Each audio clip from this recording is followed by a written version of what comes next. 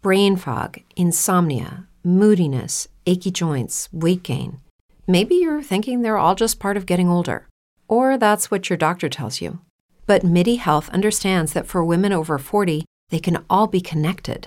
Hormonal changes that happen during perimenopause and menopause are at the root of dozens of symptoms women experience, not just hot flashes. MIDI specializes in compassionate care for women in menopause. Their solutions are safe, effective, and FDA approved. Plus, they're covered by insurance. A convenient telehealth visit with a MIDI clinician can be your first step to getting personalized care. They'll tailor a treatment plan for your symptoms and health history, so you can get back to feeling great. 91% of MIDI patients get relief from symptoms within just 2 months. When your body changes, your care should too. Book your virtual visit today at joinmidi.com. That's joinmidi.com.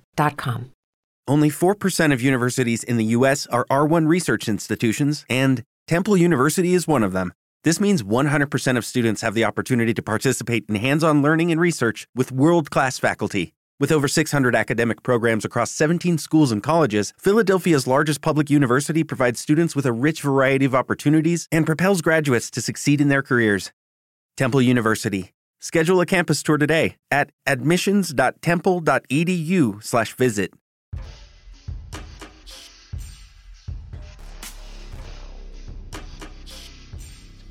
What they discovered upon their arrival was almost unspeakable. We are all evil in some form or another. I'm not guilty. The dead won't bother you. It's the living you gotta worry about. If I couldn't keep them there with me whole, at least I felt that I could keep their skeletons. Hello, everyone. Hello. Welcome to the Bad Taste Crime Podcast. I'm Janelle, and I have Vicky in stitches. I'm Vicky. I'm in stitches. I'm glad I could entertain at least one person I don't know today. what you are going for right now, but you're being real weird. I am constantly really weird. It could have something to do with the copious amounts of caffeine I've been consuming. Are you vibrating? Is your body always vibrating? On a higher level, man. Well, welcome to the show, guys. Or something. I don't know Or anymore. something. Yes. How are you doing today, Janelle? I'm alive.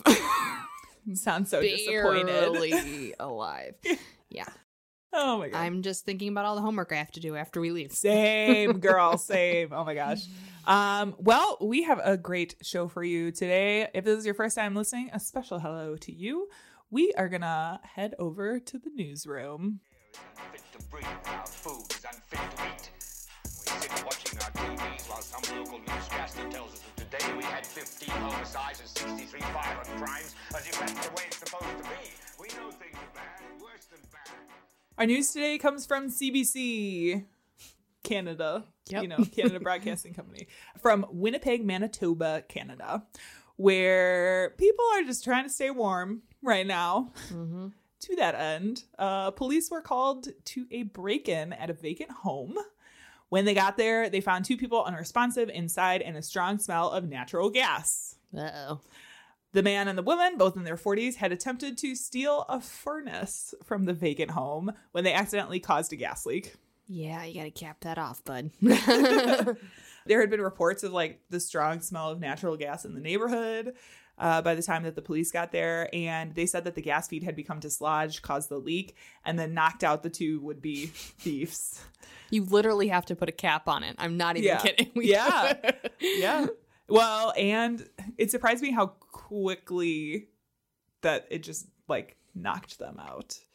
I guess I've never been around that much natural gas, but if your face is right up against it after you freaking unhook it, yeah. And you take one deep breath one before you main lift the line thing to up. the dome of natural gas. Once they regained consciousness, they were seen by medical professionals. The man and the woman were released without charges, and the gas leak was fixed. Very Canadian end to the story. So, if you're stealing a furnace, don't. first of all, but also cap your gas. Yeah. Maybe. We are going to move on to Netflix and Kill, which this week is an HBO and Kill. Because we haven't actually recorded an episode in a minute. We have not been able to talk about The Way Down. Have we talked about The Way Down? I don't think so. No. The Way Down, God, Greed, and the Cult of Gwen Shamblin. The hair on this woman. I think I mentioned it, but I don't think we I think we mentioned it in being excited for it to come out. Yes. So this is The Way Down is a HBO documentary that looks at the Remnant Fellowship Church and its leader, Gwen Shamblin Lara. Starting as a diet guru sent from God, Gwen Shamblin goes on to found a church with allegedly restrictive rules and cult-like practices. She also faces several allegations of carefully curating her image and portraying like this very specific She didn't lifestyle. do a very good job of that. Yeah. If you have ever seen pictures of this woman, the hair. It's just, I understand the premise of the higher the hair, the closer to God. Yes. But like, this was bad. Yeah. Bad hair. And it's funny because they pointed out in the documentary too, but when you look at this footage of her from like way back when she started the Way Down workshop and to her like starting Remnant Fellowship, her hair just gets bigger and bigger over the years. Like, right? It's so bad. It's almost like Jesus is lifting it up. It's so bad. It's a miracle. Lift you up. You're welcome. Oh my God. Now, we'll never hear from Gwen Shamblin about her thoughts on this documentary. Because she did. Because she is dead, yeah. So she, along with 6 church leaders, including her husband and son-in-law, died on May 29th, 2021, after her private jet crashed into Percy Priest Lake shortly after takeoff. Remnant Fellowship Church has since been taken over by her daughter, who... There's a whole thing there. Did you have a chance to watch this one? I did. Okay. So there's like a whole thing there with that kind of leads into these abuse allegations and coercion and a lot of stuff. Yeah. It's an interesting documentary. Did they ever release a statement after it? They did. Okay, 'cause I the didn't church see that. did. Yeah. The very last episode, like at the end of the documentary before the credits, they released a statement that basically said, you know, this is all absurd. We are not abusing children. There's a case of murder that came out of Remnant Fellowship, 2 members that murdered their son. Yeah. From neglect and abuse. They fucking locked him in a box. Yeah. Yep. Which the church, you know, flatly denies, like encouraging its members to use corporal punishment and abuse on their children.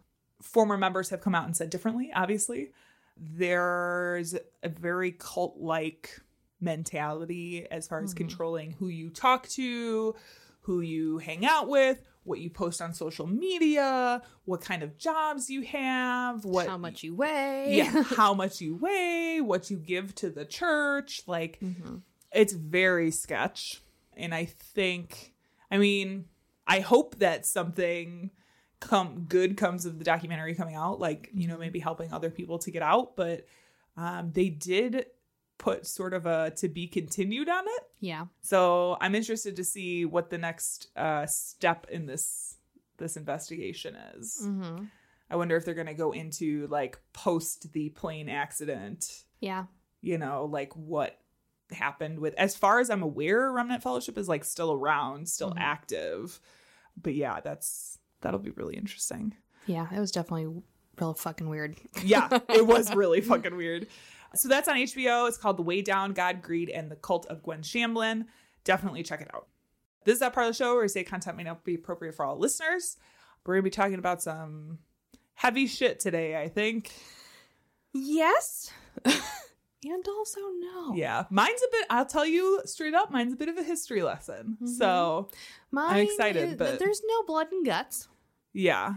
But not really in mine either. But you don't need it. No. Really, when you understand the history. Yes. Yeah. So we took a break in November because we both have a lot of schooly things to do. But I still wanted to talk about something that is important. Because if you're not aware, November is known as Native American Heritage Month, or also American Indian and Alaskan Native Heritage Month, depending on who you talk to. Yeah. So I wanted to cover some crimes against indigenous peoples because it mostly came out of me researching this particular event that I'm covering today. I came across a book and some information for some research that I was doing for a small paper. I work with a group of art educators who specialize in like decolonizing and indigenous methodologies in very cool. education. Very cool. So we fold in a lot of history Sure. into what we do. So this kind of came out of me researching something and seeing it was cross-related. So we're going to travel across the border of Illinois into Wisconsin. Oh, please no. Please, Yep. dear God, no. Yep. Oh, God. We're going to be talking about the Wisconsin Walleye Wars. You're welcome. Oh, God. Everybody needs to understand that we literally live half an hour from the border of Wisconsin. I mean, Like, barely. literally can be there in half an hour. I could spit. Yep. Yep. Now, if you're not familiar, Wisconsin does have a very big quantity of indigenous peoples living there, and you wouldn't really know that because they're not in the cities. And Yeah. who goes to rural Wisconsin? Yeah, I do. true. I go to rural Wisconsin. So the land belongs to the Ho-Chunk, the Menominee, the Ojibwe, the Oneida, Potawatomi, Stockbridge Munsee Band of Mohican Indians. Now, I want to point this list out as being post-contact. Okay. So previous to the 1700s, the complexities of the Great Lakes nations, I mean, you couldn't even make a map of that. There was so much inner mingling, moving, migration, forced movement. Right. So the tribes continually shifted in and out of land due to all of this. Even war kind of changed it. So, for example, the Mohican Munsee Band actually originated in the Hudson Valley, New York area and were pushed out and then reestablished in Wisconsin. So it's really complex, and I could honestly spend its own entire podcast hours long explaining it. Yeah. Yeah. But if you want to learn more and get an understanding, you can go to native-land.ca.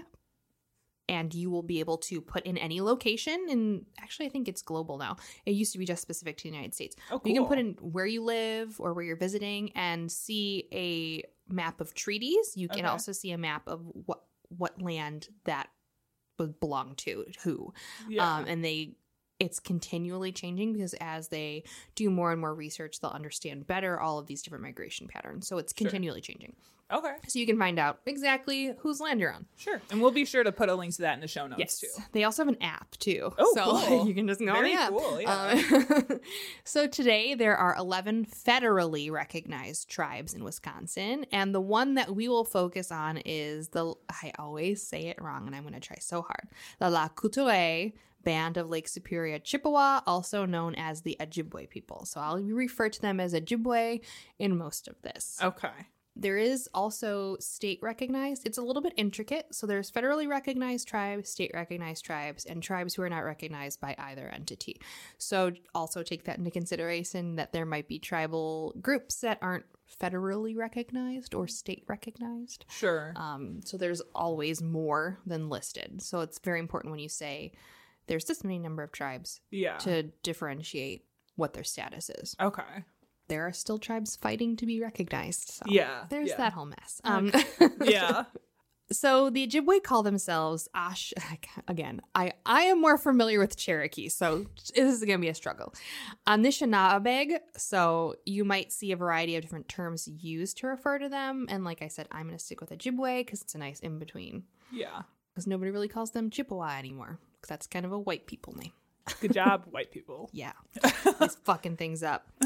Now, this tribe's reservation was forcibly established in 1854 by the Second Treaty of La Pointe. In a series of 3 treaties, the land was taken, but the tribe did maintain some rights on that land, like hunting and fishing. Very typical. However, due to the tribes being divided across 4 reservations, they were unable to sustain themselves with only hunting and fishing. The drastic shift forced a lot of the Ojibwe to sell land to white lumberjacks so that they could have money to survive. The land was not good to farm, so that was not an option for them. It wasn't until after World War II that the tribe started to bounce back economically. But, big caveat, during this same time, the rights that the tribe held for fishing and hunting were constantly being encroached upon. In 1901, John Blackbird was arrested for illegally fishing, and it went to court and was overturned. So a lot of these things were happening. Throughout the 40s and 50s, Ojibwe fishers were arrested for illegally fishing and had their equipment and catches confiscated, and then they were released. So a lot of times they would just take their stuff and send them on their way. So it went on like this until the 70s, when things started to heat up between the Department of Natural Resources, the Ojibwe, and the state of Wisconsin. Oh boy. Okay. In 1974, a landmark case happened in the state of Washington, which is referred to as the Bolt decision. This decision stated that effectively 50% of a harvestable catch should go to tribal nations. This effectively fully legitimized the power of hunting and fishing treaties for indigenous groups. Okay. So essentially guaranteeing that they will be able to take some of their catch. Yes, some of what they rightfully deserve. Right, yeah. So now back in Wisco, the Ojibwe started to exercise their fishing rights more and more around the same time. Now, if you remember some of the other episodes we've covered, I have discussed the rise of like Native activism. Yeah. And this was happening at the exact same time. So it plays a major factor in why the Wisconsin Walleye Wars got national coverage. Okay. All right. 2 members of the Lekutule band of the Ojibwe Nation crossed a reservation boundary that divided Chief Lake, cut a hole in the ice, and began to fish. They were arrested and taken to court.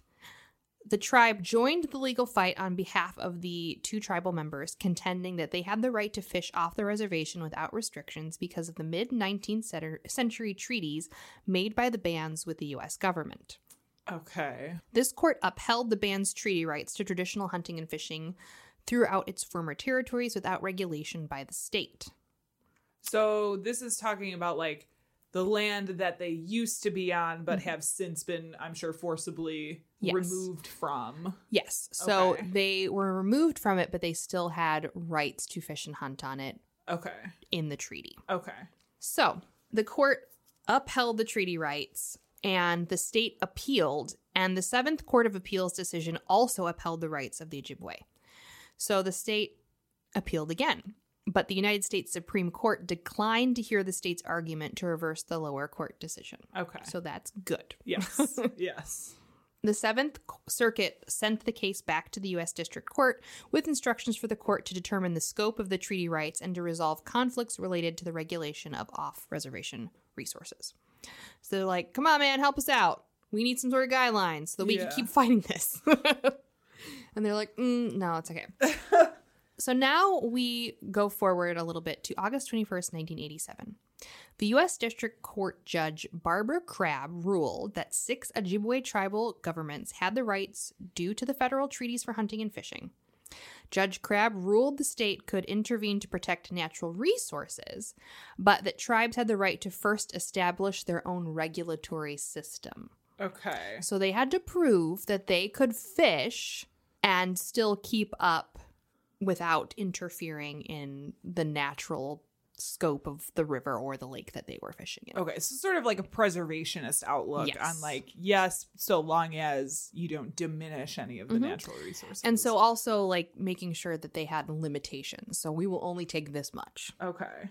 They could prevail if they showed the court system that they were actively protecting resources. After a scientific testimony, the judge okayed the natural resource code adopted by the 6 tribal governments, which allowed members to harvest walleye and other fish using traditional methods during the spawning season, when the lakes are closed to state licensed anglers. So that's like a big thing. So they're allowed to basically fish off season, technically, according to the state. Okay. And they're using something that most sport fishermen aren't doing. So the Ojibwe are actually spear fishermen. Okay. So they're using spears to fish, and they fish in the dark, and they fish in aluminum boats with a single light on the end.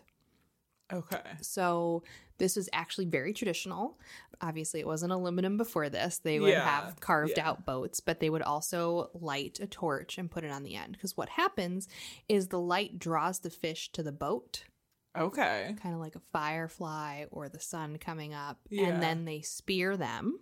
It's very simple, very safe. It's great to reduce fishing populated areas. And there's no waste. There's no netting. You're just like one fish at a time, basically. Yeah. So this is all well and good, but it set off local fishermen. They were like, absolutely not. Okay. Right?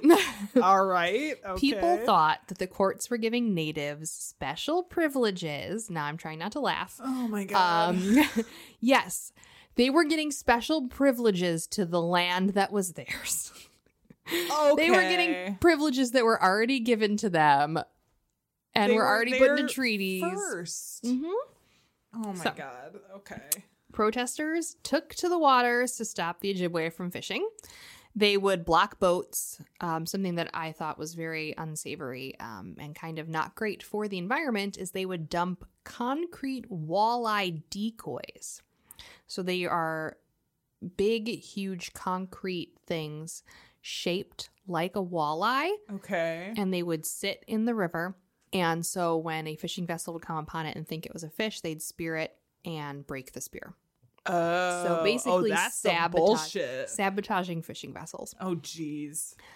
It's just, they would steal people's boats. They would take motors. Like, it was a lot of fucking nefarious stuff that was happening. Wow. Now, the Ojibwe responded to the decoys in the river by announcing a contest, and they offered a $100 reward to the first native person to retrieve a concrete walleye from a lake. Okay. So they were actively making sure people are going out there to take the walleye decoys out of the water. Sure.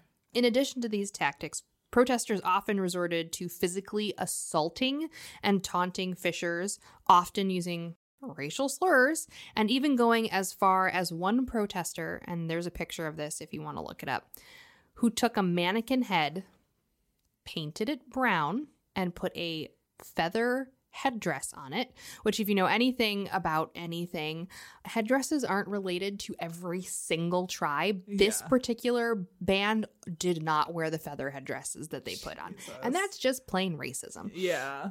And then they put that mannequin head on the end of a spear. Not cool, guys. So literal Not pitchforks cool. here, okay? Yeah. Like literally people with pitchforks in a crowd. Oh my God. People exclaimed also that they were afraid because they were fishing during spawning season, which means that there are female fish going upstream or wherever to go lay eggs. So they were exclaiming that they were taking too many female fish, which would cause a decrease in the population. Okay. Now, Tommy Thompson was elected governor in 1986, and he ran on a platform of abolishing Ojibwe treaty rights, which is like, what the fuck? Wow. So under Thompson's administration, the Wisconsin Department of Justice tried unsuccessfully to appeal on many, many decisions that were happening. When that did not work, the state offered the Mole Lake Ojibwe $10 million and the Lac du Flambe Ojibwe $42 million if they would sign agreements with the state to end or at least suspend their rights to hunt and fish on ceded territories. Oh, God. They're like, we'll give you $42 million if you just give it up. No, please tell me they said no. Both Ojibways refused. Oh, good. Okay, good. Now, at the same time, Republican Congressman Frank J. Sennisbrenner introduced legislation in the United States Congress to stop all off-reservation hunting, fishing, and harvesting rights in Wisconsin. Congress was like, no. Oh my God. Which Good is surprising. Yeah. But that's just like so, again, it's like, dude, you're saying the quiet part out loud. Like, you're obviously targeting these specific people. Yes. Don't you know you're supposed to like quietly fold it into something that has way more like opposition so that they read through it and don't even see it? Duh. Right. That's how it's supposed to work. Yeah. Have you learned nothing from years of colonialism? Right? You're not supposed to outright say we hate these people. Mm-hmm. Ugh. So, later in 1987, the Ojibwe declared that they would harvest 82,000 walleye. And that was part of their thing that they had to do in state. This is how much we're going to take. In the end, all the Ojibwe bands in northern Wisconsin took only 21,321 walleye in that year. Okay. So significantly less than they would normally do. Yeah. Now, non-Indigenous sport fishermen in comparison in that same year took 839,000 walleye from the lake Oh my during God. the same time. Literally. So who's overfishing? 10 times the estimated amount. Mhm. Yeah. Moreover, all 6 Ojibwe bands run their own fish hatcheries. So they're putting fish back into the lakes every year. So they spearfish during the season that they're supposed to. Yeah. And they raise fish and put them back in. So that's part of the plan that they had to make sure that it was sustainable. Yeah. Meanwhile, you have all these sport fishermen not doing any sort of like Mm-hmm. conservation effort. Yep.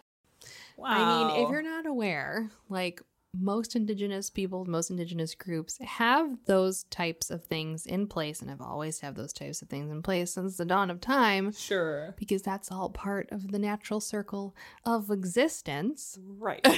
Yeah, right. You take only what you need. Oh my God. Fucking people. Yep. Sometimes Don't you mean fucking white people? Fucking white people. Yes. Yes. Yeah. So the violence reached a peak in 1989, and Governor Thompson personally went to the federal court to plead for injunction to stop Ojibwe spear fishermen to prevent further violence. Instead of stopping the people who were being violent, they're like, we need to stop them fishing because you see all of these clashes and all of this violence. Oh my. And I'm just like, nope. That's so frustrating. So back at it, Judge Barbara Crabb was like, She refused because the Ojibwe were doing nothing illegal. Duh. So Crabb stated that it was non-Indian protesters, not the Indians, who were initiating violence. Yeah. So she put her foot down. She's like, don't even come at me like that. Yeah. It's not going to happen here. Fooled. You're not fooling anybody. So in 1989, a pro-treaty group organized as the Midwest Treaty Network in support of the Ojibwe fishing families. Activists such as Walter Brissett of the Red Cliff Band from northern Wisconsin and Minneapolis asked witnesses to document video the anti-Indian harassment and violence at boat landings to kind of prove that there was lots of racism and extreme violence going on. You want to have a paper trail in that instance. Exactly. To be like, look. Look. Now, between 1989 and 1990, protesters in the Ojibwe tribes clashed literally daily at fishing spots. News and radio would show up each day to catch the frays. Groups like Stop the Treaty Abuse and Protect Americans' Rights and Resources actively engaged in campaigns to stop Ojibwe fishers from getting their catches. They even made fucking t-shirts and hats and started brewing Stop Treaty beer, which was sold to raise funds for their cause. That is like such a fucking Wisconsin thing. It's the most Wisconsin thing ever. Yeah. Well, we got Stop Treaty beer and we got Stop Treaty cheddar, and you can buy both of them and support the cause. They're great for when your grandma's coming over to see you. God. Oh, it's good for a Packers game. Good for the Packers game. We got our Stop Treaty beer over there. So they'd hold up signs as well, like, oh God, okay, I'm already going to apologize for what I'm about to say. Signs would say things like, stop resource rape. And there was one that also referenced the genocidal phrase popularized by Richard Pratt that stated, if you kill the Indian, you save the man. Wow, that's fucked up. Yup, it's real fucked up. Super duper fucked up. Oh, no. So Tom Molson, who was a Lac du Flambe treaty rights leader, led a fight against the protesters. And there was this dude who was on the other side, who was part of the Stop Treaty campaign. His name was Christ. That's his last name, not his first name.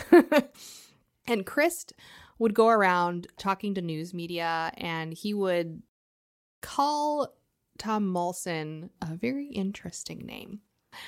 Now, I'm going to say this in my Wisconsin voice, so I'm prepared. It's cited in several articles.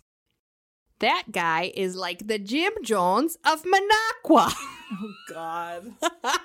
Jim Jones. What a comparison. So he was going around calling this guy the Jim Jones of Minocqua. Wow. And it's in like all of these newspapers, and I just could not stop laughing when I saw it. Because this is like the late 80s and 90s. Yeah, so that like was like Jonestown not that long is like, ago.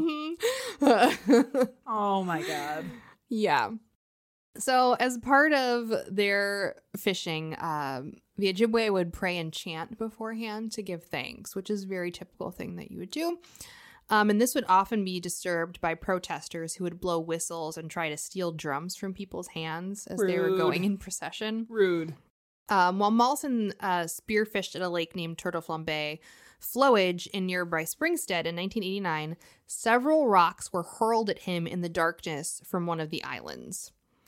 Ball bearings have been found to be fired at people as well. And this is a quote from a newspaper. "It's a shame that it has to be so vicious," Mawson said. "This is part of our heritage, and they want Indians to give up everything that is part of our heritage, and that's just not going to happen." So filmmaker Sandra Sunrise Asawa made a documentary film called Lighting the Seventh Fire, which chronicled the saga that she kind of made as she observed all of this happening. And so I wanted to play, it's like a 1-minute clip of her kind of explaining something about the documentary and her experience seeing all of this unfold. Okay. And you can watch this. It's on PBS if you want to see the full one. And I think there's some libraries that have it, but it's kind of a really indie documentary. Sure. Sandy Osawa, producer. I come from a fishing tribe. My dad is a fisherman. All my uncles were fishermen. My interest is really in salmon and also the larger issue of how that affects our whole culture and keeps our culture together. So it did not take much encouragement for me to go to Wisconsin and be interested in another tribe. Certainly one of the things that impressed me most when I was there was that I expected to see a lot of bitterness among Indian people. After all, they were stoned. A lot of them were shot at. Their families were disrupted and often divided over these issues. And what was very inspiring to me was that there was a real lack of bitterness. Walt Brissett, one of the people in our program, talks about, he says, well, yes, he said, the people here really don't hate us fundamentally, he said. He said, yes, they throw rocks at us, they throw stones at us, but he said they love this land. The non-Indian people love the land in Wisconsin. They are just misdirected in their love. Interesting. So I feel like that last part is like really important. Like the acknowledgement that the effort is misdirected, which I think is partly true. You know, I definitely think there is like this undercurrent of racism and hating the people. But, for sure. You know, and it is like important to kind of distinguish like not necessarily all about that, and that it is just like a different love for the land. So I feel like I agree and disagree with that statement. In the beginning of this entire saga in the late 70s, I could definitely see that people were more concerned with the law and of natural resources in the state. Yeah. But as time wore on into the 80s, it definitely shifted into a campaign against indigenous rights. Yeah. If they would have just stuck to having signs about, you know, issues with natural resources and sharing, that'd be one thing.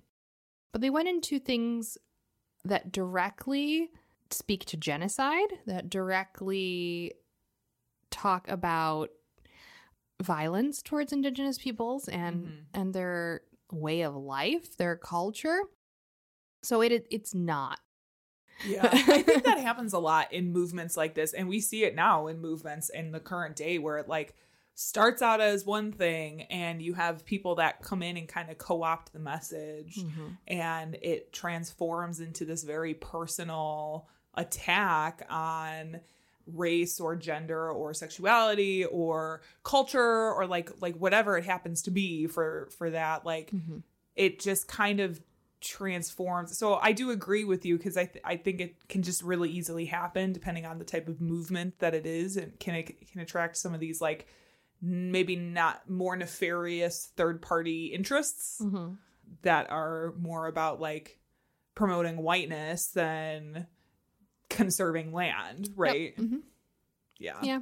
So during the spring walleye spawning seasons of 1989, 1990, and 1991, they created a task force to kind of keep the violence to a minimum, and they were deploying hundreds of officers from around the state to help maintain order at the lakes. Now, the tides began to change as the 90s kind of drew on. Specifically in April of 1990, the first day of spearfishing season the previous year, Governor Tommy G. Thompson signed a bill authorizing a fine of as much as $1,000 for anyone preventing Ojibwe spearfishing. And that was just to kind of stop people from being violent towards each other. Okay. At this time as well, Judge Crabb issued an injunction against the Stop Treaty Abuse group for physically harassing and blocking the exercise of treaty rights by the Lac Flandubembe Ojibwes. Good.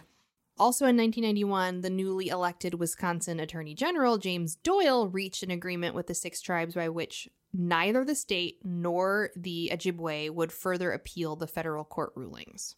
Okay. So they already were in favor of the treaty, and they were saying that neither side will go against it and try to change it. Okay. I don't know why the Ojibwe would. It's in their favor, but sure. Well, I'm sure it's more for the state to just be like, listen, knock it off. Stop bringing this up. You've brought it up so many times. It's not changing. Mm-hmm. Yeah. So the Ojibwe have continued to work with the state of Wisconsin to reduce tensions and manage fish population in northern Wisconsin. In 1996, Wisconsin's 6 Ojibwe bands declared they would take 100% of the safe harvest of walleye on some lakes, which they were entitled to do by law. The state raised concerns that this would prohibit non-indigenous sportsmen from fishing on 79 of the lakes, since no more fish could be taken out of them. So the Ojibwe voluntarily lowered their number of walleye that they would take from the lakes that year so that no lakes would be closed to sport fishing. So they 100% have the right to say, we're going to take all the fucking fish that's allowed out of here, so fuck off. But they didn't. It's strategically a good move because you don't necessarily want to inflare already kind of bad tensions between you and these other people, right? So it is kind of like a show of good faith, right? You know. Yeah. So as a result of the protests, a team of federal, state, and tribal biologists formed this kind of joint assessment steering committee in 1990, and that was just to help analyze impact of sport fishing and spearfishing on walleye populations to kind of further prove a point as to whether or not them taking their treaty allotted amount was really doing anything. So more than 20 years of research by the panel of fishery biologists has shown that walleye resources are not harmed by spring spearing, noting that only 9% of the tribal harvest is made up of females, because that was a big concern that they were taking too many of the females. And the Ojibwe have continued to work with the state of Wisconsin to reduce tensions and manage fish populations. So there was not much else being done. And so the protesters just stopped. After the news stopped showing up daily, they just stopped.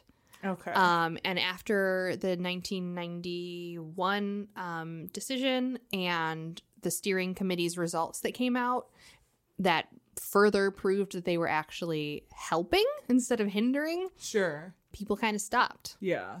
So every once in a while, there's still some people who will bring up like treaty issues, but for the most part, the Ojibwe basically won effectively this fight against treaty rights. But I mean, if we're going to be perfectly honest here, the entire thing is fucking stupid. You know, like, we already took their land and now you're trying to take their rights to fucking fish. Yeah. That nobody owns. Like, nobody owns any of this. Well, and we don't own the land. That, like, even after, like, the treaties were established and, like, the regulations were established and everything was all good for a while, then they came back and they were like, actually, you know, let's try to take even more, which is just a power thing. It is. It 100% is. Yeah. I mean, the state of Wisconsin will never ever win in that because there are so many indigenous communities up there. Yeah. I mean, if you compare it to Illinois that has like none. Yeah. Yeah. For a reason. Right. But yeah, that's the story of the Wisconsin Walleye Wars. So every time you go up to a supper club in Wisconsin and you eat your fried walleye, your pan-fried walleye, Just think about this, okay? Just think about where that walleye comes from guilty. and who it fucking belongs to.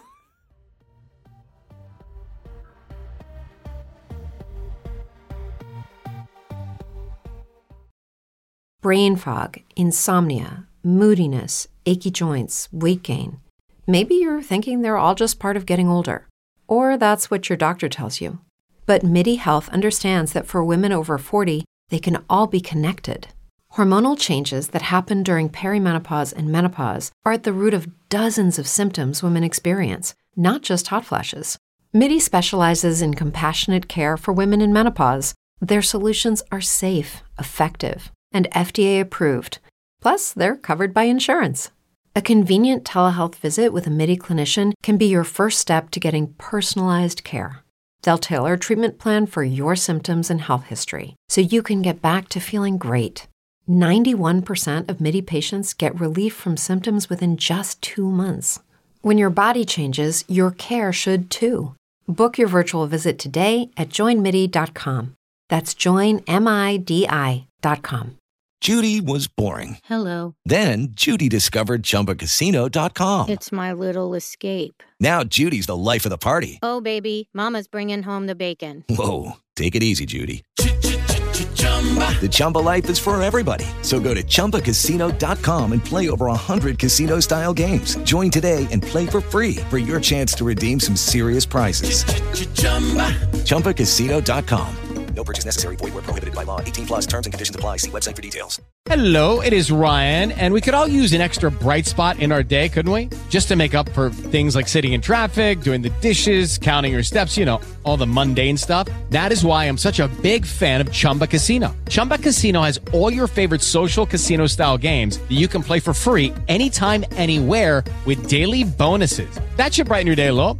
Actually, a lot. So sign up now at ChumbaCasino.com. That's ChumbaCasino.com. No purchase necessary. VGW Group. Void where prohibited by law. See terms and conditions. 18 plus.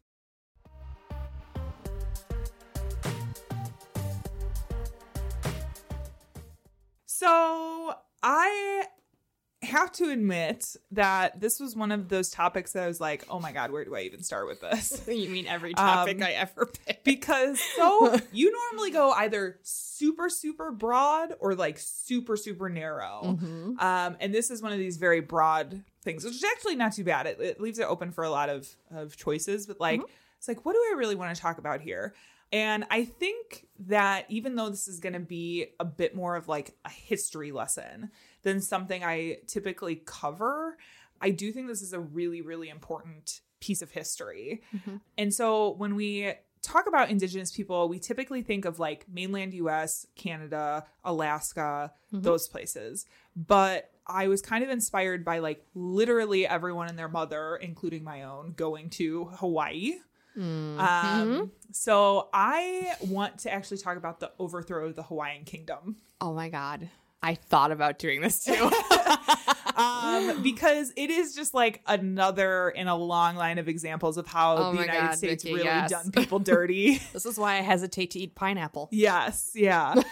So you're familiar with I am. The overthrow of the Hawaiian kingdom. I am. It's I do really think it's like something that not a lot of people, especially on the mainland, understand, know happened, know existed, that Hawaii was just like not always a part of the US. And it's also the reason why I have not vacationed in Hawaii because of the absolute abhorrent impact of vacationing in Hawaii has on the island and the people that live there. Yeah. I would love to go. Yeah. But I'm not going to. And part of it now, because just like culturally over hundreds of years has become reliant on tourist dollars, you know? So yeah, just again, something to think about when you are visiting these places.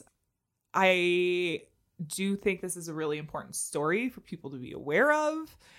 So let's get into it. Oh, I also want to say this is like this time period is very complicated, and there is a lot of moving parts behind the fall of the Hawaiian kingdom. So I did not include everything, every little piece. It's super complicated. It's complicated, super intricate. Like a lot of factors contributed to this. So I tried to get the big points. I will also say there's a lot of Hawaiian names. I did my best to practice and to get them all and listen and get them right, but we'll see. We're just a couple of stupid howlies, and we know that. Yeah. Which is a derogatory term for white people. Howley, yeah. Okay, so the first people to settle in the Hawaiian Islands were Polynesian voyagers who came there in the 8th century. I will say that's like 700 BC. Mm-hmm. I'll say this time period is a little contested now just due to advancements in anthropology and better dating on some of the islands. There is some question as to whether it actually happened a little bit later, but is around this time. Mm-hmm. So for much of this time, the Hawaiian Islands were made up of a dozen or so warring territories, largely isolated from the rest of the world. If you need to remind yourself, when you look at a map of Hawaii, look at a globe more specifically. It is in the middle of the ocean. The fucking ocean. Away from everything. And especially at this time period when we didn't have planes, really long distance boats. Didn't months come on a until boat later. Yeah, months on a boat. They were just like cut off from everybody and totally chill with that. Mm-hmm. Until the 1770s, when European explorers began to visit the islands doing very European things. Like you're going to say doing the colonizing. Well, also doing the colonizing. But doing very European things like setting up trade routes and taking things that didn't belong to them. And of course, introducing diseases that completely demolished the isolated indigenous community. Yeah. Great. Thumbs down. Yeah. There is huge impacts when you go to nations that have not had contact with outside people, with non-native people, like diseases that, maybe... Has the pandemic taught us anything about communicable diseases? Right. Something your body's not maybe used to will likely kill you up for life. Yes. Yeah. One of the things that I learned about Hawaii in looking at all of this that I didn't realize is around this time they started having a big leprosy problem and had later on had multiple like leper colonies in Hawaii because it was such a big issue. Anyway, besides the point. So the actual kingdom of Hawaii was established in 1795 after battles between chiefs vying for power in the 1780s and 1790s. King Kamehameha was the person who united the islands under one dynasty and ruled until about 1819. From there, Kamehameha II took over and was on the throne when Protestant missionaries showed up and converted everyone to Christianity. Fucking white people. So the thing to remember is that when at this point in time, a lot of things at this point in time, but the big things. One, when you come in and you introduce something like a new religion, it very slowly erodes the indigenous culture and practices and completely changes things for the indigenous communities. Mm-hmm. Or forcibly. That's the other big thing is when Christianity was coming into these places, it wasn't just like, here, maybe this. It was like, we need to convert everyone to Christianity to make these people more civilized. That was always the idea. That is literally what the phrase kill the Indian, save the man is out of. It's out of a stupid fucking churchy asshole who was like, well, if we kill all of the things that they are all about, then they'll just be a nice void man we can send to heaven. Right. Like, right. No. So the Protestant missionaries started showing up. People began to sort of settle on the island. Non-native folks were coming in and settling on the islands of Hawaii. And then in 1840, Kamehameha turned Hawaii into a constitutional monarchy when he signed the 1840 Constitution. It was about this time, like I said, Americans started hanging around the islands, meddling in public and political affairs, like usual. Fucking things up, per normal. Yeah. They were like marrying native people to get a leg up in like political offices and just fucking meddle. Yeah. Yep. Just meddle. With a D, not a T. Yes. The Kamehameha dynasty ended with the death of Kamehameha V. because he did not name an heir, a popular election was held that named Lunalilo the next monarch. Following his death only a year later, another election was held between Kalakua and Emma, queen consort of Kamehameha IV. Riots broke out, causing the U.S. and Britain to send troops in order to restore order. And King Kalakua was elected in 1874. Okay, so that was a quick history. Very quick history. Each of these monarchs like added something to the kingdom. A lot of them were about like preserving Hawaiian culture and trying to bring the Hawaiian culture with them into this sort of more modern era of trade and connecting with other countries and really making sure that like the Hawaiian people were represented and not getting totally fucking shafted by these other people that were coming into the island. Yeah.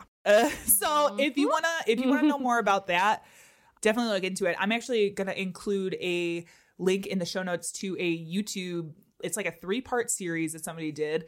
Very basic and easy to understand kind of cartoony animation stuff about the dynasty of Kamehameha, which is kind of interesting. So during this time period, you have Europeans and Americans coming in, settling on the island, essentially since they found out it was there. They were like, score, new place to take over. What resources do they have? Oh my gosh. Sugar. Hawaii became this really incredibly valuable set of islands. Like I said, sugar became the major export out of Hawaii, with plantations going up as early as 1835, allowing Hawaii to trade with the United States. It's worth noting, these plantations were typically bought by white businessmen who came on and bought these chunks of the land. So like, even though Hawaii was doing the trading, all of the profits were still going to white American business people. Dull. I'm looking at you, motherfucker. Yeah. So the thing about this whole sugar trade was the United States was charging a way higher import tax on Hawaii than Hawaii was charging to the U.S. Which still fucks everything up today. Yes. So Kamehameha III attempted to lower the tariffs that it was paying to the U.S. while still maintaining its independent sovereignty. Because part of the thing is like, if Hawaii were to become part of the U.S., you wouldn't have to worry about importing tariffs anymore because it's all one country. Theoretically, yes. Theoretically. Yeah, theoretically, I will say. Be quotes on that. You would, of course, have other issues to worry about at that point, but he was really focused on trying to maintain the sovereignty. So the U.S. was like, well, maybe you could like give us one of your islands in exchange for tax-free importing. Okay. Sounds like a backhanded black market deal. So generals started like visiting Hawaii to scout the islands, believing it was a valuable military resource for protection of the United States West Coast, which it is. Kind of. Kind of. And it was around this time that Pearl Harbor became the main focus for the U.S. government, who eventually began to try and pressure King Kalakua to surrender it to the Navy. And of course, Kalakua was worried that this would lead to the annexation of Hawaii, and rightly so. So he was kind of like trying to push off, you know, he didn't really want to just hand over this port to the United States because it is like, once you start doing that, you give up some of your independence. You become more reliant on whoever has the military in your town. So all of this kind of sets the backdrop for multiple rebellions. Okay. Where do we start? Yes. This was a really fun one to write, but like also really difficult because it's like, okay, what can I leave out? Like it's all of it is so important, but it's a lot. It really is a lot. So in 1887, under the presidency of Grover Cleveland, the U.S. began leasing Pearl Harbor from Hawaii. Then a group of non-Hawaiians established a group called the Hawaiian Patriotic League and begin this rebellion of 1887. I know these names always get me because it's like fucking racist today being like, we're patriots. Yep. It's like, no. Mm-mm. Sounds good, but like is not. So under the leadership of the Hawaiian Minister of the Interior, Lauren Thurston, a new constitution was drafted and presented to Kalakua, who was forced to dismiss his cabinet members and sign it under threat of assassination.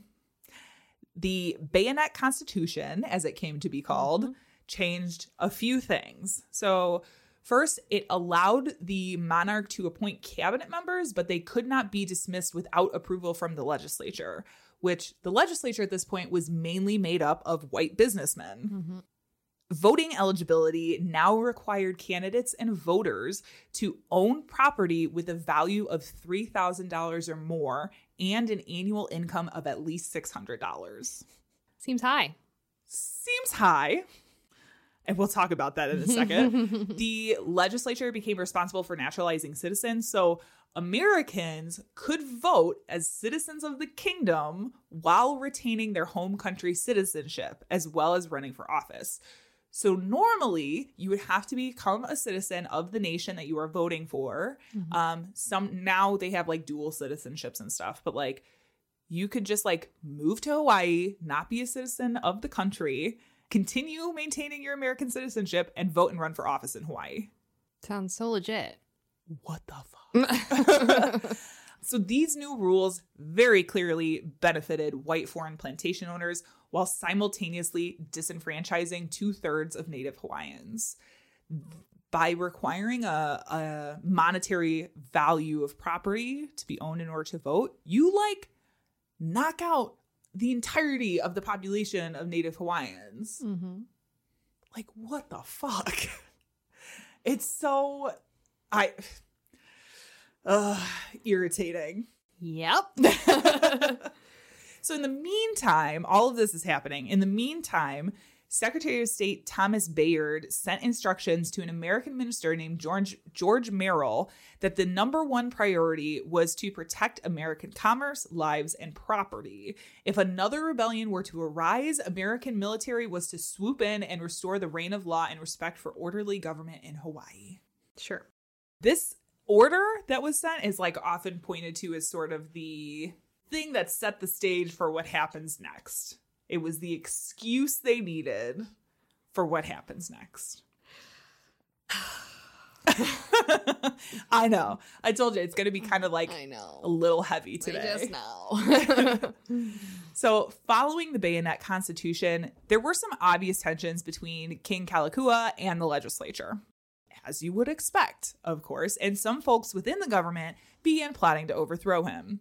Kalakua's sister, Princess Lilo Uokalani, Native Hawaiian officer Robert William Wilcox, and Sam Nowlin planned to replace Kalakua with his sister.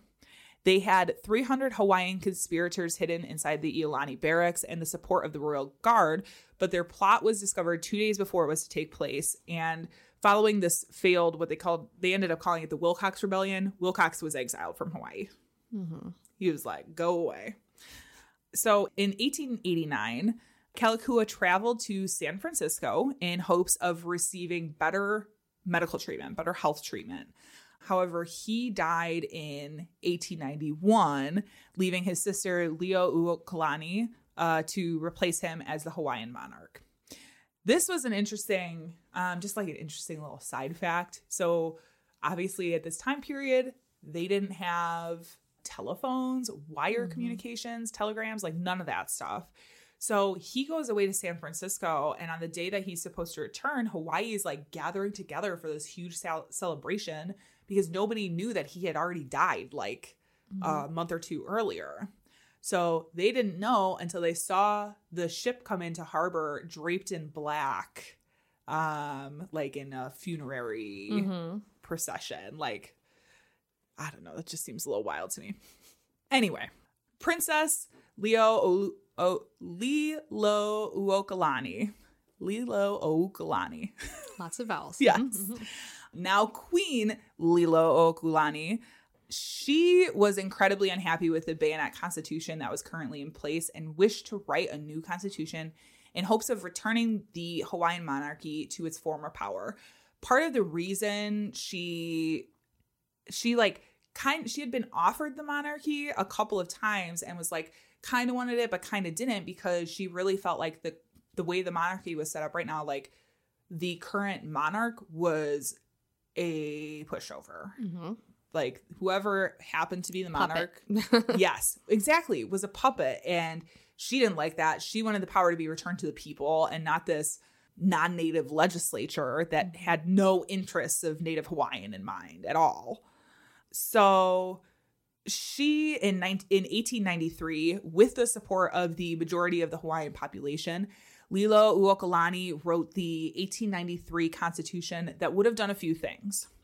So it would increase suffrage by reducing property requirements. It would eliminate the voting privileges extended to European and American residents. So if you were not a citizen of the kingdom, you were not allowed to vote in the elections. Mm-hmm. Makes sense. As it should be. Mm-hmm. And overall would strengthen the monarch relative to the legislature, which right now it was kind of the other way around. Mm-hmm. Now, obviously, the legislature, which was made up of Euro-American business elites, was not super thrilled about this, and they withheld their support for the new constitution. Who would have thought? Right. So this is when 7 conspirators, 5 U.S. nationals, 1 English national, and 1 German national, began plotting to overthrow the monarchy in an effort to annex it to the United States. Things kicked off when a revolutionist named John Good shot a native police officer who was attempting to stop a wagon of weapons getting to the committee. Now, they have this thing called the Committee of Safety, also known as the Annexation Group. Mm-hmm. When they're talking about safety, they're talking about safety for Americans. Mm-hmm. Of course. Yeah, it's one of the names of these groups, they're so misleading. Even now, people, just as a general like PSA, be wary of any group that has some name that's like overly positive, like Turning Point USA or the Freedom Caucus, or I'm just saying. I wish there was a camera here so you could see all the faces I'm making. Vicky, when she names all these fucking horrible groups. Sounds great in theory, but when you know what they actually do, it's like, oh. When I heard Proud Boys, I thought it was just a bunch of awesome gay men. Yeah. And then it wasn't. And then it was just the KKK. God damn it. KKK. So they were trying to get these weapons to the committee.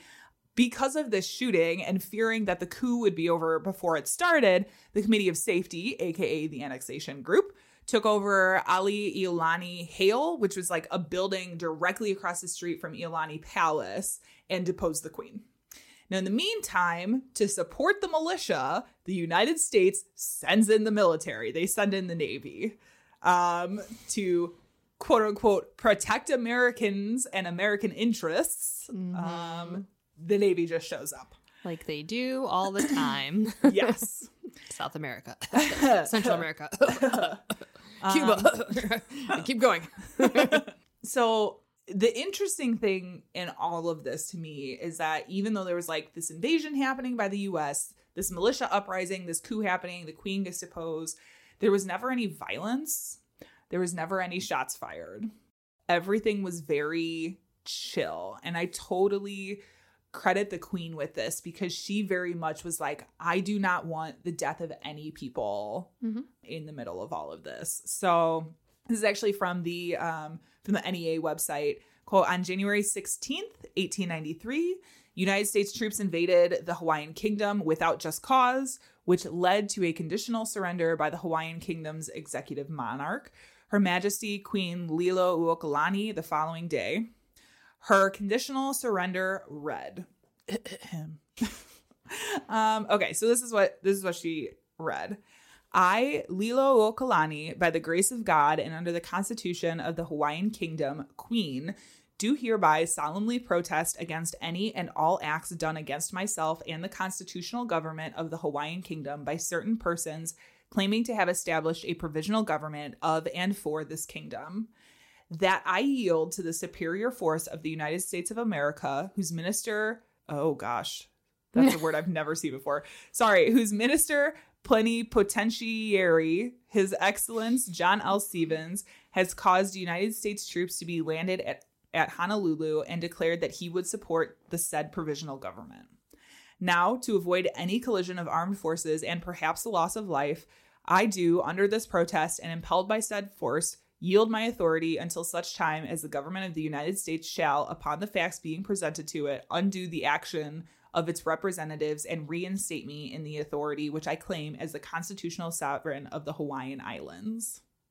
So, honestly, like, super shitty. This militia uprising came up. They decided to form a provisional government. The United States military came in and said, yeah, we're supporting that. The Queen very safely and calmly kind of handed everything over in an effort to avoid death and violence. And I think handled it with a lot of class because she wanted to protect the Hawaiian people and believed with the evidence presented to the United States government, they would see the error of their ways and abolish this provisional government and give them their kingdom back.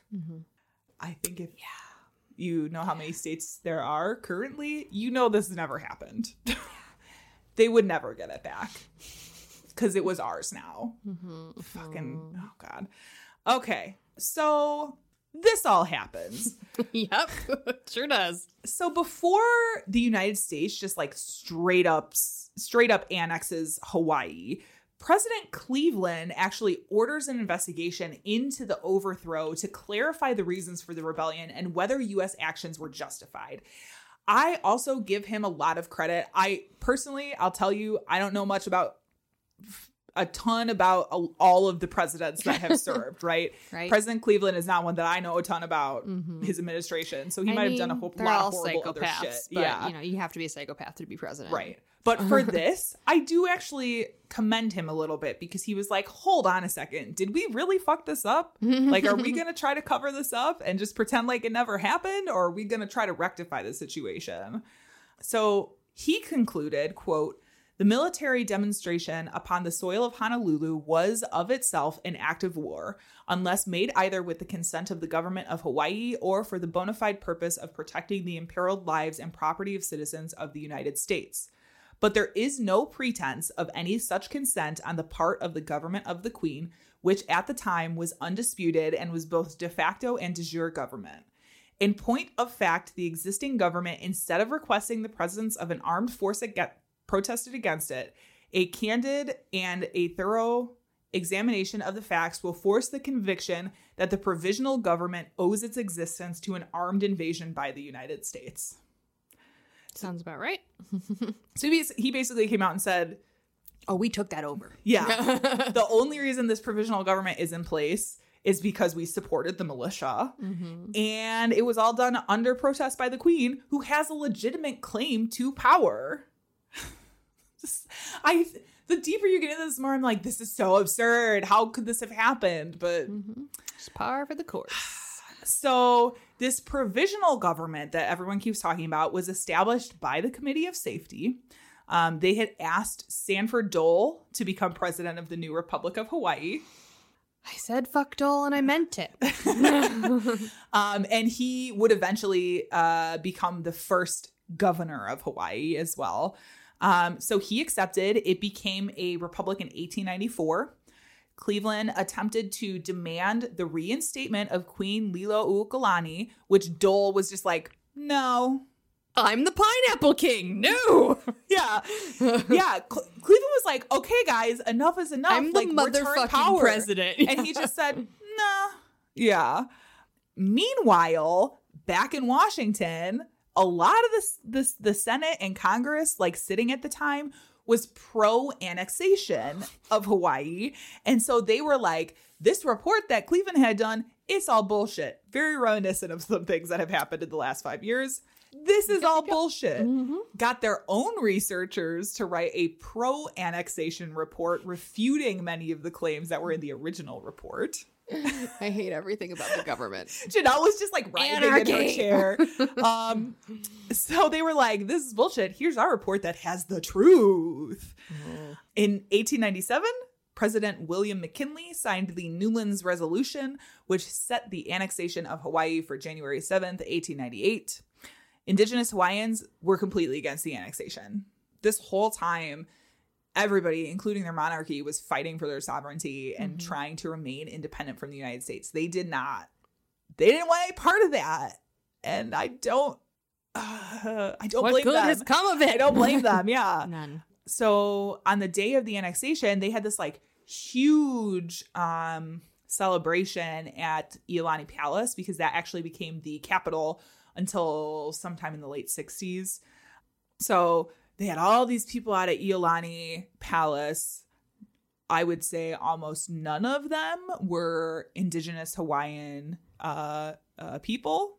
They, in protest, instead shuttered themselves in their homes on the day of the celebration, including Queen Lilo Lukalani and her family. They were like, fuck this. And again, rightly so. Yeah. Many compared the day of the annexation to death.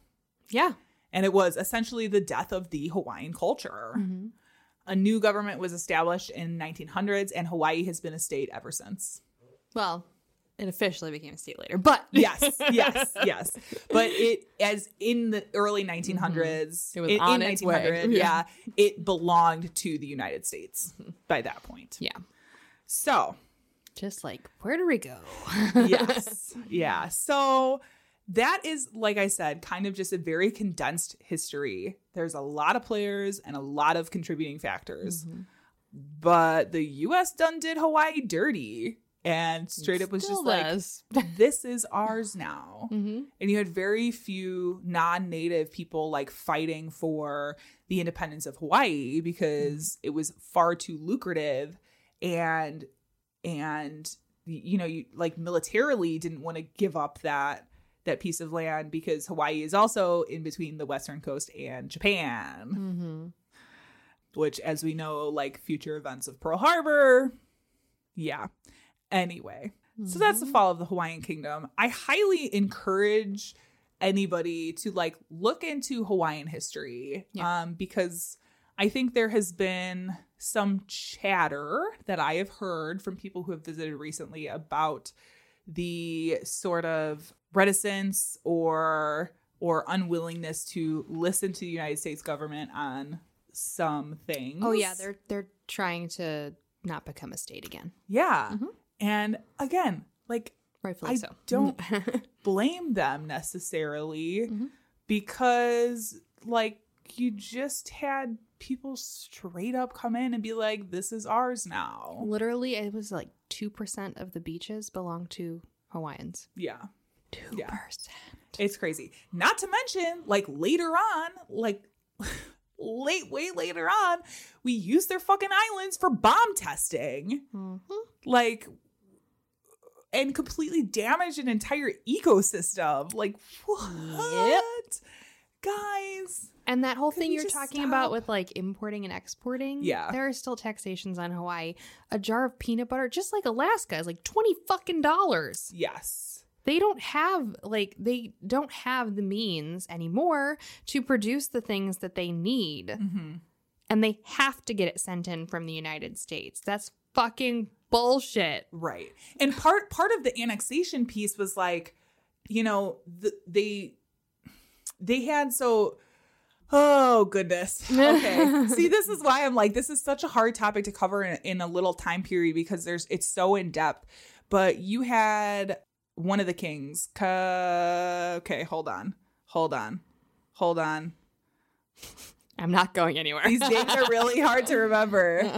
Kalakua was like kind of a world traveler, and he was going out to all of these other governments, including the United States, to negotiate trading treaties, to establish these connections. They had treaties with something like 90 different nations by the time that they were annexed by the United States. So part of this negotiation with the United States to get the tariffs down had to do with them using Ford Island and later Pearl Harbor, right? That benefit to them basically went away as soon as they were annexed. Like there was no benefit to trading with the United States after that. And so in that way too, like it really screwed over the Hawaiian people. Like they have not been able to reap the benefits of any of these exports because immediately it was like white business owners, white American and European business owners coming in and controlling the entire trade while giving very little back to. Yeah, you should look at the list of the men on the legislators and you'll see they have their hands. All of them are fucking nefarious. Yeah. They have their hands in so many other things that happened around that time. So it's fucked up. Not just Hawaii. Yeah. Dole is a bastard. Has Behind the Bastards done one on Dole? Maybe. I don't think they have. It's been a minute since I've listened, but if they haven't done one about Dole, oh my God. Yeah. You will never eat pineapple again. That's all I have to say. Yeah. It's a lot. I really encourage you guys to look into it. I think if you end up going to Hawaii, take the time to go to their cultural sites and learn about their history. Yes. Do not stay in an all-inclusive resort, you fucking idiot. No. It is like incredible how much they've been able to preserve. Yeah, but I have friends who are Native Hawaiian. Yeah. I love talking about it. And it is just, it's something that's super ingrained. Yeah. And it's really interesting because the public schools definitely teach it down there, which is kind of like, like a lot of schools around here, even in territories of like other tribal nations, don't actively discuss it. It's changing now, but they don't actively discuss how the government in the United States have fucked them over. Yeah. But yeah, the public schools of Hawaii definitely do. I didn't, like, listen. Literally, and this is like my own ignorance, right? Like I did not know that Hawaii was a kingdom before the United States took it over and that we really fucked them over, I would say, until the last probably 5 years of my life. Like learning about it relatively recently, it is amazing to me. It is just incredible to me that we were so shitty. It just sounded like the house was about to blow over because of a storm outside. That was really ominous. Winter is coming. Yeah. Just kidding. It's fucking here. I encourage everybody to look into it because it is one of these histories of things in the United States that is not as well known. And it's very interesting. So yeah, that's a brief history of hopefully I did it. Hawaii. Hopefully I did it justice. But definitely look into all of our research links. Like there's so much stuff and so many legal documents and videos and stuff that are going to be included about all of this that are super helpful resources if you want to start your journey into looking into this stuff. Yeah, I feel like, again, PBS, I think, did something on it.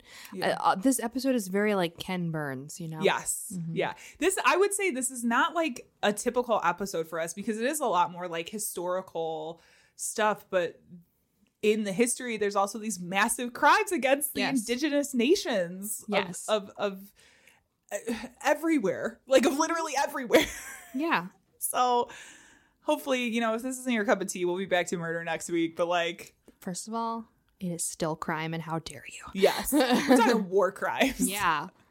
God, not all crimes are blood and guts, guys. Yeah. Most crimes are behind closed doors. Yes. Yeah. So before you run off and celebrate Thanksgiving, this is after Thanksgiving. Well, before you think about taking over an island already occupied by indigenous peoples with a government, before you start talking about annexation, maybe listen to this podcast. Hi, I'm Lainey, host of the new podcast, We're All Just Pretending. It's a podcast that has elements of Dear Abby with a twist of Post Secret.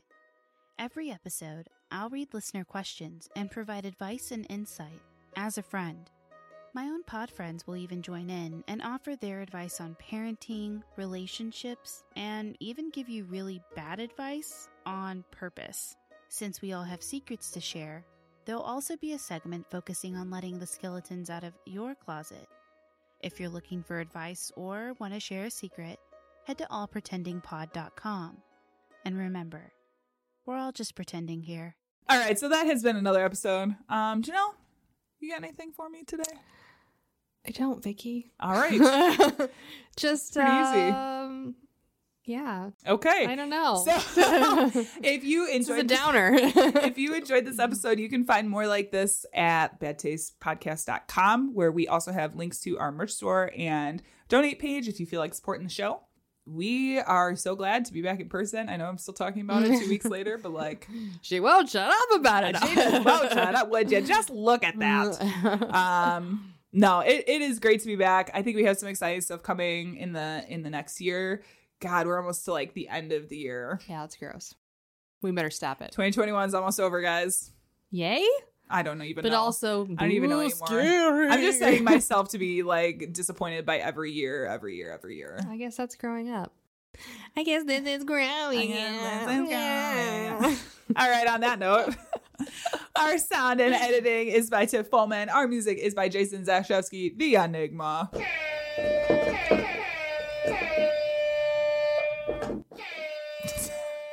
One too many hypes. This has been the Bad Taste Crime Podcast. We will see you in 2 weeks. Goodbye. Aloha? Isn't aloha hello and goodbye? It is. All right, aloha.